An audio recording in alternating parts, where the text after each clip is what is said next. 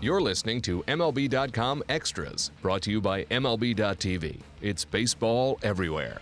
A disappointing season, without a doubt, for the Arizona Diamondbacks has now come to an end. A team that had a ton of expectations heading into the season now has to look back and wonder what all went wrong. So let's talk to Steve Gilbert about that. I'm Alyson Footer. Steve, clearly the Diamondbacks, as we say, won the offseason, which turned out to mean absolutely nothing.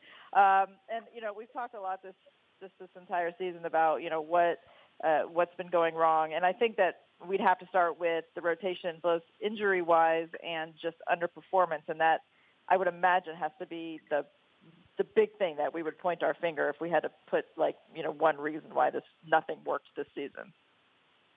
Yeah, certainly, Allison. I mean, it almost started with such a bad feeling when A.J. Pollock fractured his elbow 2 days before the start of the season. It just seemed to kind of, and then Zach Greinke had a poor performance on opening day, and Shelby Miller had one the second day, and it just seemed like there was very little that happened after that was positive, that changed the momentum in any way, shape, or form. So certainly injuries hurt them, but also just a real underperformance by pitchers that they were counting on to be good this year. Just ended any hopes early on that they had about contending. Yeah, let's talk a little bit more about Shelby Miller, because I think that's the most interesting one. We'll get to Zach Greinke in a second, but with Shelby, I mean, this is something that this saga is not over, because they gave up a lot to get him. He is a young guy that they have under their control for a while, so this isn't one of those things where you can say, well, okay, this didn't work out so well, and now we move on. They need to get him right. And I know part of it really did have to do with some random injuries that he had. But there was a lot of talk about the fact that he let the pressure get to him in trying to justify this trade. How do they even begin to address anything when it comes to him? Yeah, you're right. I mean, he's somebody that unless they trade him, and if they were to trade him, certainly they would get their trading at an inopportune time, because his value was probably never been lower in his career than it is right now, the trade value, that is. So I think with Shelby, it's a big part of it's mental. I think he just got off on the wrong foot and just never seemed to be able to find it. And ironically, you know, you talk about this not being something that just is going to go away. I mean, when they acquired him, he had 3 years of control, and because he spent so much time in the minors this year, he actually now has 4 years of control. So they have him under control for the next 3 seasons after this one. So certainly, unless they want to sell low on him, they're going to have to figure out what it is that can kind of piece him back together. He's shown a little bit better once he came up a stint in the minor leagues, and I think kind of gave them hope that maybe they can he could turn it around there next year.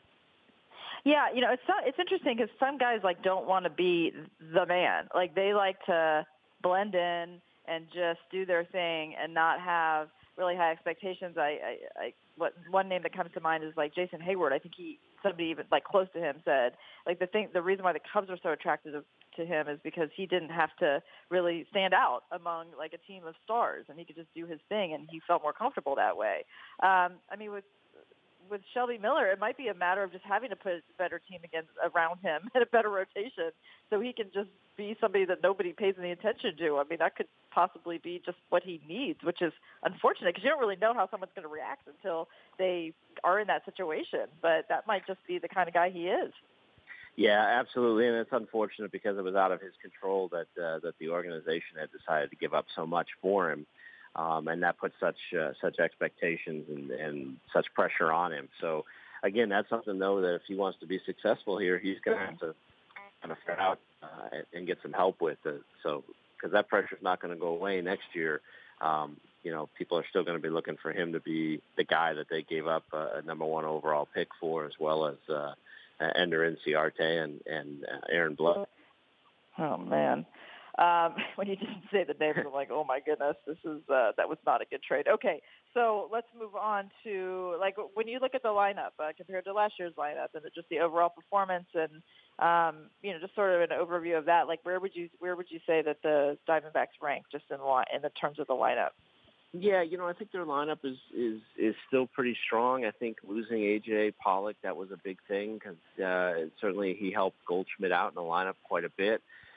David Peralta was hurt for most of the year, and he was another guy who was a big offensive contributor for them in 2015, and they got, hardly anything from him in 2016. So those were two big bats that were out of the lineup for much, if not all, of the season.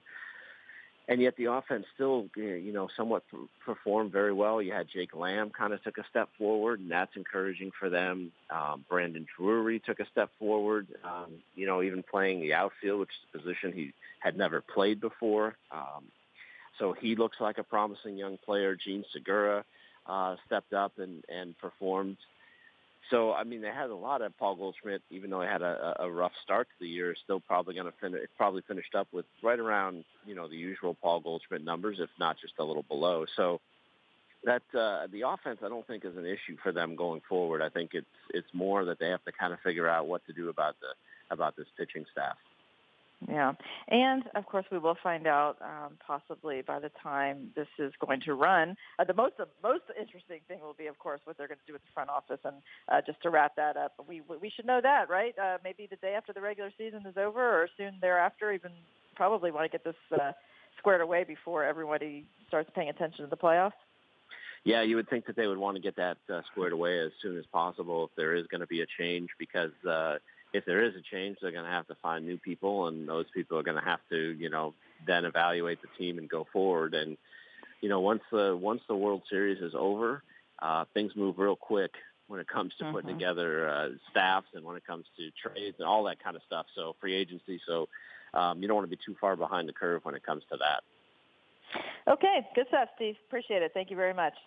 You're welcome, Alyson. MLB.tv Premium, the #1 live streaming sports service, is celebrating 13 years. Watch every out-of-market regular season game live or on demand in true HD. Real-time highlights, live look-ins, pitch tracking widget, and more. MLB.tv Premium includes a free At-Bat 15 subscription. Watch live baseball on over 400 mobile and connected devices. Watch at home, in the office, or on the go every night on every device.